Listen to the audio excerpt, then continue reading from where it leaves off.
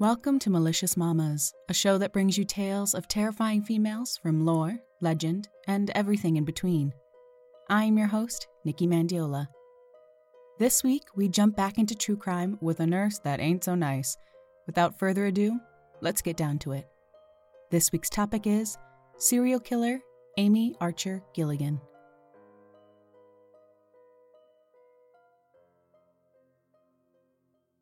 Amy E. Duggan was born on October 31, 1873, in Milton, Connecticut. She was the eighth of 10 kids born to James Duggan and Mary Kennedy. Not much is known about her childhood, so we'll skip ahead to the next big moment of her life, her marriage to James Archer in 1897. In that same year, Amy gave birth to a daughter, Mary J. Archer. In 1901, the Archers became professional caretakers when they were hired to care for an elderly widower, John Seymour. The family moved into his home in Newington, Connecticut, and spent the next 3 years caring for the man there.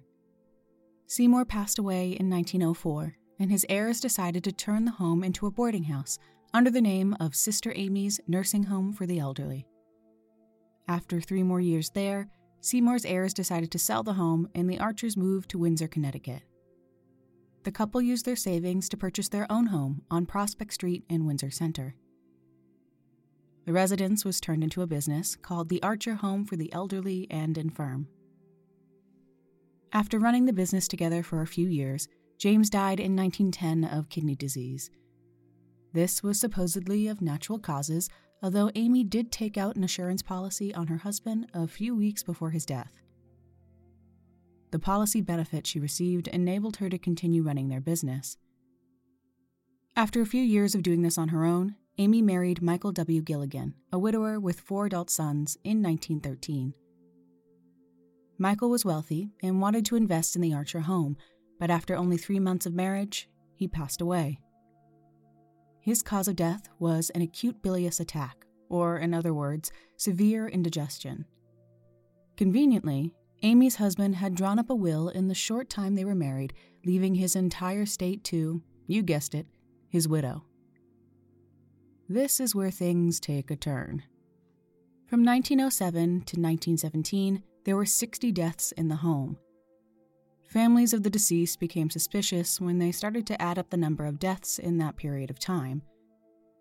From 1907 to 1910, 12 residents died, and that number jumped significantly during the period of 1911 to 1916, where 48 residents passed away.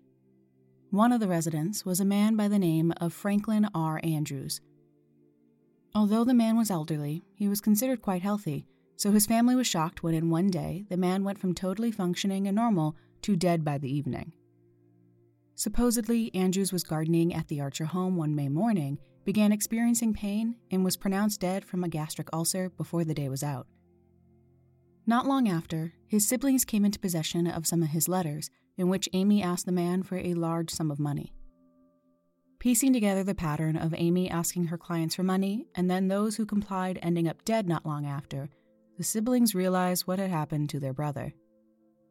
One of the siblings, Nellie Pierce, reported their findings to the district attorney, who ignored this information. From here, the woman took her story to the newspaper, the Hartford Courant. On May 9, 1916, the first of several articles detailing the happenings over at Amy's murder factory was published, and police finally started to take the case seriously. They investigated for 1 year before exhuming the bodies of William Gilligan, Andrews, and 3 more boarders. All 5 bodies were found to have died of poisoning, either from arsenic or strychnine.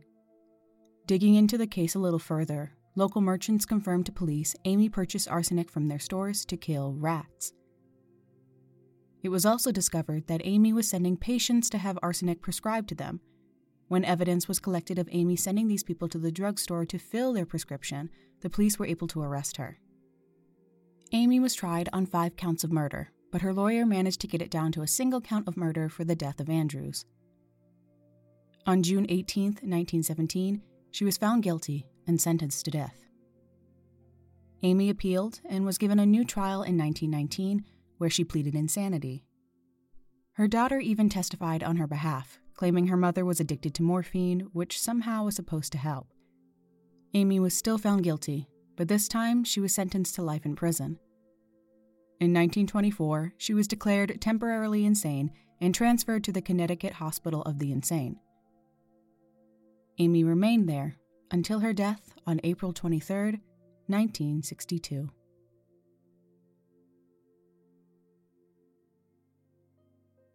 On that note, let's conclude this episode.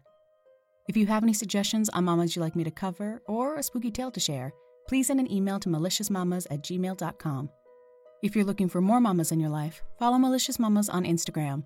Also, if you could rate, review, and subscribe to Malicious Mamas on your favorite podcast app, it would really help to get the show out there, and I would greatly appreciate the feedback. Until next time, keep it real, mamas.